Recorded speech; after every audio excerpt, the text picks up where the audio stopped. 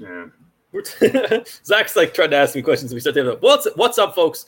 We are here for the first episode of Movies on Islands Month, which is our topic that we picked based on the release of The Suicide Squad. I do like the fact that they've decided that the way to make a movie and not have it tied to the original one is rather than calling it Suicide Squad, they're just going to put a "the" before it, because that's totally not a different title at all. It's an interesting choice, but I'm very excited. Could we just, without seeing the movie, say that this movie sucks because they're stealing the plot of The Incredibles? They got to fight evil things quarantined on an island. Yes, Suicide Squad does The Incredibles might be a good idea. I'm in for it.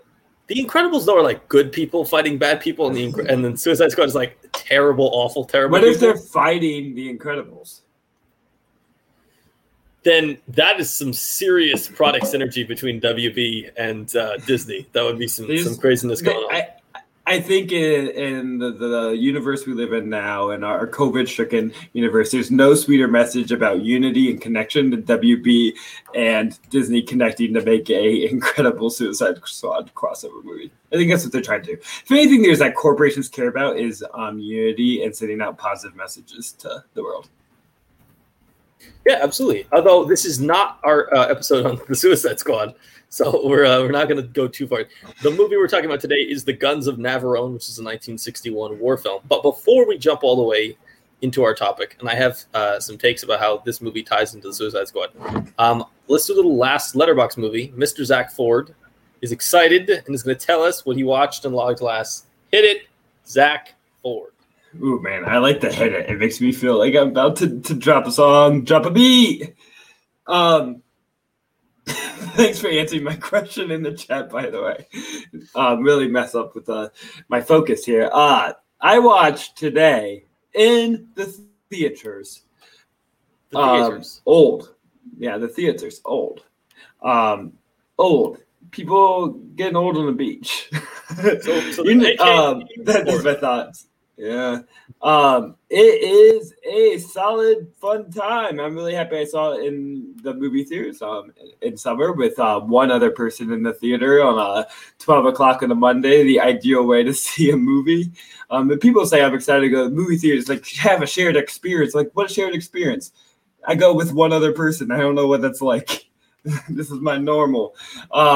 Anyways, it's still really fun. I think M. Night Shyamalan doesn't get enough credit for making movies that aren't made anymore. People so often want to whine and complain about they don't make them like they used to. Everything's Marvel. They don't make, dramas or thrillers or genre movies like mid-budget blockbusters. And like he does. He gets a lot of shit for what he does with a lot of them, making, going a little far too up his ass. But now sometimes you just got to appreciate the hustle and appreciate that he's getting original ideas made and interesting things. And even though this is based on a graphic novel, it's still an original idea. There's not movies like this coming out. Like it can kind of be like horror, but really it's more like a great episode of the Twilight Zone. And we should have one of those a month. Just great, like sci-fi standalone contained stories. And it's interesting. It's also a great acting showcase. They got all these like the breakout actors of the past 5 years, and then a couple like greats like Gael Garcia Bernal and Rufus Sewell. But also these breakouts like I'm going to blank on every single person's name. I'm going to tell you the movie, and you're going to tell me the person. Ready? Here we go. Leave No Trace. Oh, that's crap! I'm blanking on it too. No, we're embarrassing. Why do we even have a show? Bad. Okay, let's keep going. Phantom Thread. What's her name? Vicky Creeps. Vicky Creeps. Best performance of the movie. Honestly, really good. Yeah, and really, she adds a lot of credibility to that. Like Thomas and Mackenzie is the person who's thinking. Thank you, but Vicky Creeps especially, I think, really grounds it and adds to the drama of it and sells the emotions, which can be silly, but between her and Gael Garcia Bernal, especially in later scenes, they make you feel something that you didn't think was going to happen through this film. That had the emotional heft it does. Also, have an Oscar. Should she have an Oscar now for this movie? No. She should have had the Phantom Thread Oscar. She's amazing. I got a name. Eliza Scanlon. We talked about her in our Best of Last Year for Baby Teeth because she's great in Baby Teeth. She is great. She's in this, a little smaller role. But I'm just saying all these like names of the past few years as like next great things, these three women. For sure. Also, Alex Wolff's in it. He kind of has a hard part to play. without me spoiling too much, but it's interesting. And his entire career is just like eat shit and play the character who has the world's worst like life experience. He should have won a Emmy for The Drummer in the Naked Brothers Band, an all-time classic TV show. He's so funny in it. He sings the song they wrote with his brother Nat Wolff, or he wrote the one that sang it. I Can Be. It was a standalone drum song, and it's a fucking banger. I can be anything I want to be, Lucas. So I learned from Alex Wolff when he was like 7 years old. Nice. Any more takes on Old or Shyamalan? Nah, see it. It looks good. It's fun. It's fun. Great watching like our best actors do like kind of weird, silly things. Interesting. That's what you need. Yeah, this was interesting because you have a very positive take on it. There are some positive takes. The overall take is probably very meh on this film, which I'm not really surprised by. I think partly everyone is sort of realizing at this point that Split may have been the aberration and not the norm. For the career of Shyamalan, and he made. I think Split. There was a lot of like Shyamalan is back, and I think maybe we're acknowledging more than anything is that he's not as trash as he was during a really bad run in the 2000s. But he might just be an inconsistent filmmaker who takes some choices, and sometimes those choices like work, and sometimes they kind of flop. He always it's largely the story. It's either the story works or people find the story a little silly.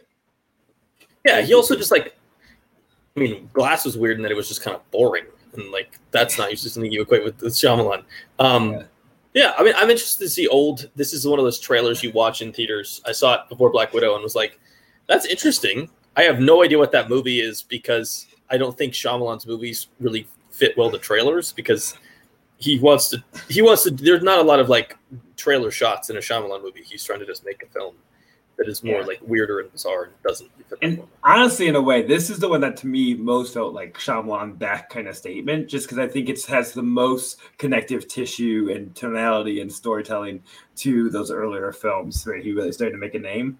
Like Split has a little more like kind of superhero thrills. It's not really relying on like a sci-fi twist or there's like slight twist. It's more about the horror elements of it rather than these kind of eerie stories, which is what he got known for. Yeah, it does look more like in line with the early stuff of his career. I'm excited to see it. I will check back in with you when I actually see it and have thoughts. So my last thing I logged on Letterboxd was 1988 as Tears Go By, which is the directorial debut of Wong Kar-wai. Tears Go By tells the story of a man who lives in some big city. His cousin comes to stay with him, and because she's ill and needs help from a hospital, and they begin like a love affair together. He also has a brother who is sort of a constant screw up and is constantly involved with all the wrong people. A lot of triad representation here, and he's constantly getting into trouble, and then the main character is constantly having to save his brother from getting killed, while at the same time he's having this relationship with his cousin, and they're having this on and off again thing as they go in and out of their lives. It's kind of amazing. You can see kind of where Wong Kar-wai would start. Like it's just a really, really, really well put together first film. Beautiful, visually interesting.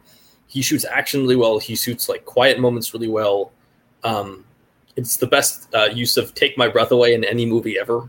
The particularly great sequence featuring that song. This should have been our theme song for the day. Missed opportunity. It's okay. It's all right. Sorry. Yeah, just a truly amazing film. I don't want to go too far into it because this is one that very few people have seen. This is not one of his, first or second most popular ones. Really great film. Wong Kar-wai is a really great director. And are you going to watch them all? Are you going to do it? I am. I'm working my way through his entire filmography. And I'm very excited about it. This was one of those first movies you're like, sometimes you watch first-time directors and they show promise and interest, and you're like, I want to see what they can do with their first movies. And obviously he shows that, but he also just shows a fully formed, really incredible and intriguing film just from the beginning. We're going to be really hating the mainstream with this segment for the next 2 months with me talking Fellini movies and you talking Wong Kar-wai movies. Building up that audience, baby! Yeah, I mean, you and me are clearly just populists of all connoisseurs of all popular cinema. So it totally makes sense. We're about to talk about The Guns of Navarone, which is a film that everyone's favorite. Everybody has seen, although it's actually like shockingly has like 9 Oscar nominations. But let's jump ahead to that. Let's talk Guns of Navarone. Let's do a plot summary. I will start. Please. This is not okay. This is going to make this really quick. There's an island. The island has 2,000 British soldiers on this island. The entrance to the island is protected by huge guns that the Germans have. The only way for the Allies to rescue the troops and bring them back is to get rid of those guns. If they don't get rid of the guns, the troops will die and Turkey might be drawn into the war on the side of the Nazis. Basically, the military goes, make a team, go there. Gregory Peck, you used to climb rock, used to be a rock climber. You're going to climb up this side of this mountain. It's the only part of the island that you're climbing onto you can get onto. It's the only part they don't watch super closely. So you're going to rock climb up this. You're going to go there. You're going to destroy these guns. And then we're going to be able to send destroyers down the strait, and they're going to be able to get all the troops out. They cross the ocean. They have some problems. They run into some Germans. They have to escape. People get injured. People die. The team gets to the end of the thing. They put some There's betrayal. There's sex-ish. There's some kissing. They basically put some explosives in. They start escaping. They think the explosives haven't worked. The explosives do work, and then the guns blow up. Yay, we can rescue the Allied soldiers that are recruited. Yeah, take like a classic war adventure plot and put it on an island. There you go. You get Guns of Navarone. Yeah, it's a very, very like small team of soldiers has to do something, rescue someone mission. This, by the way, a little behind the scenes chat. When we originally were going to do assembling a team movies, you could have done this no matter what. You got the explosive guy. You got the knife guy. The gun guy. The gun guy. You got the local. The rock climber. The spy. The rock climber. The British officer. The American officer. Those aren't great roles. I give them credit. Yeah, but you need them in a military. You need them in an army plane. I will say though, one thing I noticed, and I don't think either of us has a ton to say on this movie, mostly because it's a very straightforward 1960s war film. It's a movie. You get to the end, you enjoyed watching it. You certainly are not complaining about having watched it, but it's also not one of those films that has like a lot of super interesting choices. It's very straightforward. Very traditionally made. They just like narratively, it doesn't make any crazy choices. Character-wise, it doesn't make any crazy choices. It doesn't have any crazy action sequences. It doesn't shoot itself in a particular way. It's shot very much like we're gonna make it look dark and gritty. The one thing I will say is, of all the movies we've picked for our month of movies on islands, this to me feels like by far the one that's going to be closest to what the Suicide Squad is. Is it actually feels like a team on an island doing a mission. We picked other movies for the movies on islands month that are just on islands, but are not related to like team ups or assault missions or really missions of any kind. So this feels like the one that it's interesting. We started the month with this, not knowing it's going in. This feels like the one that's most going to be like the Suicide Squad.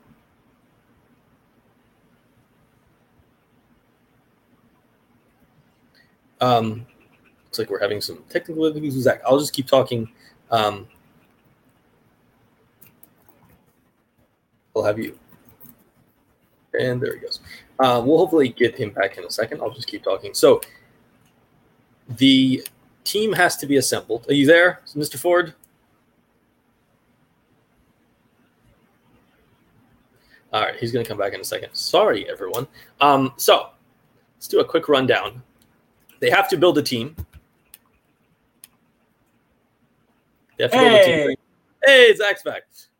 Zach, what do you think about my take? This is the club of the closest of our Movies on Islands movies that's going to be as close to the Suicide Squad as possible of all the options we picked.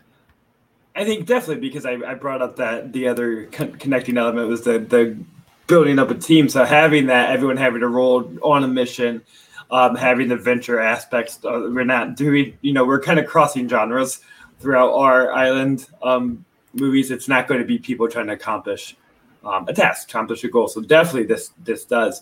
So I'm going to watch it in that lens. I'm just going to compare everybody, how similar is Harley Quinn to Gregory Peck right now.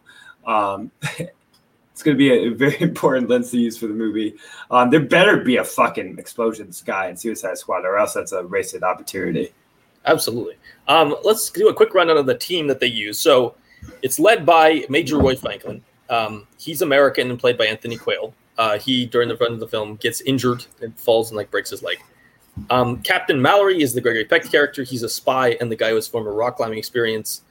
Andreas Stavro is he's the Greek colonel. He's played by Anthony Quinn. Maybe the best. And and he's like the not friend, but like worked with Gregory Peck, and they have a backstory of drama. Where honestly, like super dark, and this might be the most interesting part of the movie that doesn't get fully dubbed into because it's classical style. But that Gregory Peck, like made a decision to not like kill these troops or something, right? And then they ended up murdering his family, his wife and children. Yeah, he allowed, I believe, the Nazis to like evacuate or take injured people, believing that they were still fighting a noble war, and sort of got Stavros' family killed in the process. So we got Anthony Quayle's character. His best friend is Corporal Miller, played by David Niven. He's the explosives guy. Then James Darren plays a Greek guy named Spiros. And then Stanley Baker is an engineer and a knife expert. He's called Butcher Brown. Engineer/knife expert. My wife's an engineer. I need to get her to get that other part on her resume. She's also be a knife expert. I just want you to have like a place in your house where she's just throwing knives constantly. Just practice. Have a dartboard. She just start throwing the knives into it. That's elevating the game to the next level. Hot take. She's going to break your dartboard real fast if you start throwing knives at it. You mean she's going to break our drywall real fast? Yeah, she's going to break a lot more than all over. A lot more than that. So they get on a boat disguised as Greek fishermen. They run into a patrol of Nazis. They have to fight them and kill them. Then they get up. They have to climb the cliffs. This is when the Roy Flanken character is injured. And then they kind of run into some locals on the island. They go through some various adventures where they have to run from Nazis, fight Nazis. It is eventually revealed that one of the locals, one of the quote-unquote resistance fighters, is actually a German spy. They have as Roy Franklin gets sicker and sicker, they have this sort of subplot where the Gregory Peck character does something that is seen by the other characters as sort of unfair, and that he lies to him and gives him false information in case the Nazis end up torturing him or using like truth serum on him, so he gives them wrong information. And then the end of it, they not just wrong information. That makes it seem like just so he's not giving the details, but it's like helpful for on their side. It's a decoy to get them to leave so they can go in and set the explosives. I don't understand why the other characters view this as that evil. Like this to me seems like the obvious choice. Like he's a soldier. This is not a civilian you're telling this information to. You're telling this information to like a major in the military. Like he has, his role in life is not to be protected by the other characters. It doesn't really make any sense for Gregory Peck to be like, yeah, we're going to protect this guy and tell him all the information because like that just feels. And it's not damaging to him. It doesn't cause any harm. They're not forced. They're not like saying we're going to make you get caught so you can get tortured. It's like if this happens, this can like be a thing. Yeah, they're not like using them. Yeah, it's a bit of a weird choice. I think they should give everybody in the military fake information in case this happens. Just mislead everybody, and then I mean that might lead to chaos. I probably shouldn't be a military strategist. Don't listen to my ideas. Well, they do stuff like they do compartmentalization, so like not everybody knows every part of the plan. That way, how's that any better? You can't capture a private and then gain every piece of information about an entire offensive. Like the information is split up and given to different people in a way that it's not as easy to intercept. To me, that to me just feels like a moral moment that is very stuck in the 1950s morality. Like that feels like something that doesn't age to today. It's like today we're like, how is this even a thing? But it probably in like the 1950s context makes a lot more sense why they would see that as immoral. What do you think this movie thinks that is a statement on 1950s morality, but it's just so like staid and normal to actually go into it deep? Do you think, because I think there's a little bit of with the statement saying, I thought we were fighting a moral war. There's a little bit like what happens to our morality in the war, and we have to do shitty things, but the movie's also just trying to be a fun adventure, so it can't delve that deep into that philosophy. Yeah, I mean, I think it's still stuck in like, we forget when we look back now because it's been so long since all these wars, but like the attitude towards World War II is so vastly different from the attitude towards Vietnam.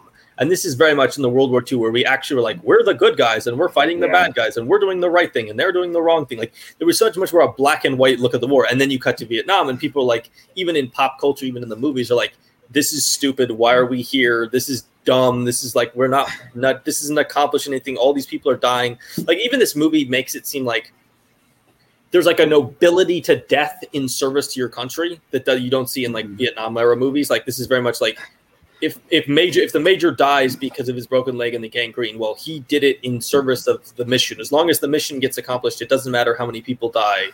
Like the mission is above all. Like the mission is like your purpose in life is to accomplish this mission. It's this very like, it's just very black and white. If you accomplish the thing you're doing, if you help other people, then like you do the right thing. Yeah, because you can't really make a fun adventure film about the Vietnam. If you're making a Vietnam War movie, you are just right away inherently making a statement, no matter what you're trying to do. When World War II, because you're saying because we have heroes, we have villains, and you can't fight that idea. It can just be a swashbuckling adventure, just like cowboy movies and just like Robin Hood in a way. We know who to root for. Well, and part of that is just that World War II is not a political war. There's no two sides to it. There's not a political divide in the country about the importance of the war. It was two sides domestically. I mean, technically, two sides. We got it. No. But I mean, like if you get to Vietnam, there are parts of the political landscape that are saying we shouldn't be in Vietnam. This is a bad idea. We should leave. And there's parts saying no, we have to stay. We need to stay. Blah blah blah blah blah. And that carries forward with basically every war from Vietnam to the present. There was not really a political part of our government being like, well, the Republicans think we shouldn't be in World War II, but the Democrats think we do. Like that's not even a concept that was such a foreign concept to them back then. I also think they set it up as like this mission is going in to blow up these guns to save 2,000 people. I think it's very intentional that they set it up to like it's such a vast amount of Allied soldiers that have to be saved. So it's like they can do things that are somewhat immoral because it's a small team trying to accomplish a mission that could save 2,000 people. If they could save 2,000 people, we don't care what they do because then they've accomplished a good thing. Is that structure, or that concept of the mission being about rescuing your own people, is that the best way to do a war movie? Because it's also what Dunkirk is based on. It's about the rescue rather than trying to, destroy people and shoot down people or attack. But you're just trying to save your own kind. Does that automatically give it a easier to root for morality too? Because you're not really seeing them as fighters and more as saviors in a way? Yeah, it's definitely a less morally complex version of war. If your characters are treated as a hero team who have to occasionally break the rules of morality to accomplish the larger mission and save a bunch of people, then it's really hard for you as an audience member to watch this movie and go, man, I don't really like what they did there. It's like, well, of course they had to do that. They had to save 2,000 people. Like, you can't just let 2,000 people die. Like, I think they're very good about setting up the stakes of this to the point where like you're sort of on board with this team from the beginning, regardless of what they do. They could have done, things that would be more morally complex than they did, and probably would have been bored of them just because the movie sets them up so much as heroes. They're just like, they are heroes. It's not like, oh, I wonder what's going to happen to this team. It's like, no, the heroes are going to go rescue people. Like that's just the framing of it is just so cut and dry. Yeah. What do you think of the cast of this film? Yeah.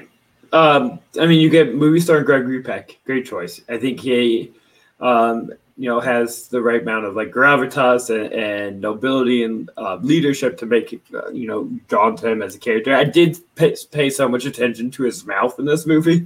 I guess I never realized how much he speaks out of the side of his mouth, and I think that's where a lot of his voice comes from. But he always finishes. I'm doing the wrong side. He always finishes his words on the left side of his mouth. It goes to the side. Pay attention to that. It's like. Yeah, and he doesn't open his mouth very wide when he talks. But I think, that adds a texture to his speech that is, interesting. What makes, him gets like some of the best speeches ever in Kill Mockingbird. I think a lot of that is just his vocal control. And I think that's important in this movie. It's just easier to root for. But yeah, he's also just damn good looking guy. I mean, he's also just like a perfect casting for this film in that he seems simultaneously charismatic, morally right. He just has that like nobility to him. He's that real like American, real American, sense of we're going to fight the war. I'm going to do the right thing. Like he just has a real nobility to him that has allows that classic Americanness in general. Yeah. Yeah. Yeah. But even more so, Yeah, he looks like a patriot, but he also has he doesn't have the gruffness that like a John Wayne or somebody does. Like he's gruffer and this like you wouldn't think of it To Kill a Mockingbird, but in this there's a little bit of a rebel rouser persona that you can see in him. You can see him like throwing a punch. Yeah, absolutely. I do think the cast overall is very talented, but sort of wasted because this movie is so much about like the progression of the plot and somewhat less about the progression of the characters. Like I feel like you have a lot of really good people, and I like David Niven and Anthony Quinn and Anthony Quayle and like a lot of basically everyone in the cast. But I feel like a lot of them we get very much archetype. Like this is very much in line with like heist movies, and you get archetypes of these characters. Like that's the knife guy, that's the explosive guy. But then not always much more beyond that. You have a couple smaller moments, but I do think at times this movie gets bogged down in like the plot and less focused on the characters, which to me is the more interesting part of the movie. I like that, like they were all given their dramatic moments to shine and the moment to make their like statement about the war. That's why I see the movie trying to make a statement about how there's their morality, because you get what's his face can't do it saying that he didn't want to kill people anymore, and he gives a speech on what the war's doing to him. And then you get David Niven's speech that's kind of similar later, but saying like why he won't shoot people ever, and even though he's the explosions guy. So I think they get their time to like show why they were cast and why you get David Niven to not only get to deliver like the funny lines and be the sarcasm, for a large part of the movie, making comments about the ship being like prepared, but also he can like sell that dramatic moment at the end. What's the problem with David Niven is casting that guy not look like an explosions guy. It's not like Weasley enough. You got to be a little more rascal.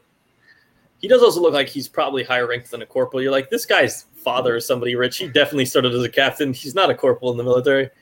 Yeah, he's a little bit too intelligent. Yeah, it's a little bit too much English nobility. Yeah. I really like Anthony Quinn in this. That's probably, I think he might be my favorite character. He's just the most interesting one because they set him up early on, the idea that like he's lost his family and that he has this beef with Gregory Peck. But also simultaneously, you get to see like several moments throughout the film where like he truly has to stop himself between like hurting Peck. Like there's a moment where Peck is hanging off the cliff and he doesn't necessarily, he could have not saved him and thus fulfilled his obligation that he told Peck he's going to kill him at the end of the war. But then he also has this he has this darkness, but also this moral complexity to him that is, I think, very interesting and very enjoyable. And this also, continues on. He has sort of like a budding romance with the female lead of the film, who's one of the gets to have sexy time. Well, I know. Later as they go off to keep living on the island. I mean, they're on a boat. No, they're on a boat. Oh. Yeah.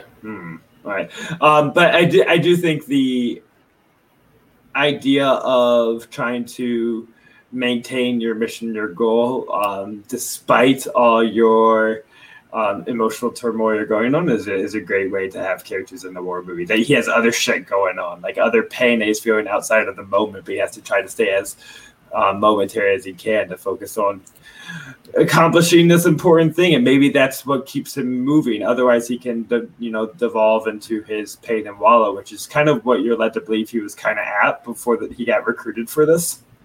Yeah, absolutely. He was just like living in his sorrow. So it's the distraction of having a purpose in a way. I think is interesting with him.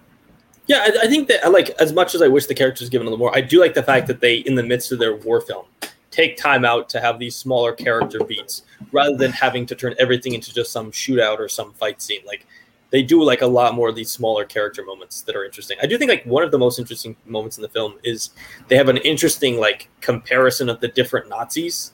They have like sort of the general infantry army Nazi, the Oberlieutenant, and then the SS guy. And there's this interesting like the idea that, the regular Nazi soldiers are just like the British guys. There's no difference between them. He's just a normal dude who's like defending an island, serving his country. But then like there's a really clear intention to paint the SS person as like this sadistic, warped, twisted, messed up person who like actively enjoys hurting people in a way that the regular, lieutenant in the German army doesn't. Yeah, it's like the twisted way our society can affect our sense of morality and what's right versus wrong. It's also just interesting because I feel like it makes a difference. It makes a statement about the difference between regular German soldiers and like the SS in the 1960s, which I feel like is something that over time has become more and more like prevalent, that like people have talked about, you know, oh, there are differences between like the Nazis who were all in on this and actually like they actively enjoyed this evil behavior, and then like the people who were just like a member of the military because it was the military for their country and that's what you did, you joined the military. Like it makes a statement about the difference between like being a member of the German army and being a Nazi, like much earlier than I feel like even like historians started to talk about the differences between these two things. It's just it's a very progressive statement in some respects that is, I just think, an interesting inclusion in the film. Yeah, for sure. You want to? No, go ahead. You were about to say something. I had nothing to say. But I mean, one more thing I want to say, once the movie, it's a little before the intermission because it's been a long movie for the 50s or 60s. There is an intermission. Always like fun to see. I don't know why I enjoy having that little cut in the middle. But a little before that, when it transfers from being from the water, the boat to the island, is when I feel like I start to get a little less engaged. For some reason, when they're in the boat and it's like just like hangout vibes, and you're really kind of just getting the dynamics between the team, is when I'm like, yeah, this fucking rules. I'm like all about this is like adventure in its best.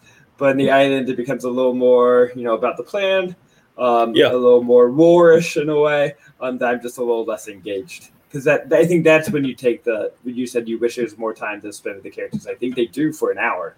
In the last hour and a half, it's more about how they're going to accomplish their goals. They should just be on a boat for 2 hours and have one last action scene. I actually agree with you on this. I do think that the better part of the movie is like the hangout mission thing on the boat. I think that's really interesting. There's all these like, they're like having coffee and they're like talking about how they can't swim. There's all these like smaller character beats that I think are really valuable. I agree with you. 2 things. One, it does get really bogged down in plot on the island and very focused on just like accomplishing this mission. They also have this, I think they made a mistake, which is that they make accomplishing the mission too hard. They put too many roadblocks in front of it when they get to the island. And it's like, you didn't need to have them get captured here and run into the planes here and have this happen. Like, it feels like it gets way too common. It's like, we would have been totally fine if they'd sneaked onto this island and like had like one fight with the Nazis or had to pull one trick to get the Nazis away from the fort so they could blow up the guns. Like, it just takes way too long when they get in there to actually get to the accomplishment. Like, because like the movie, they supposed to have like what 4 days or something in the run of the movie, and like they first checked like out the days, yeah.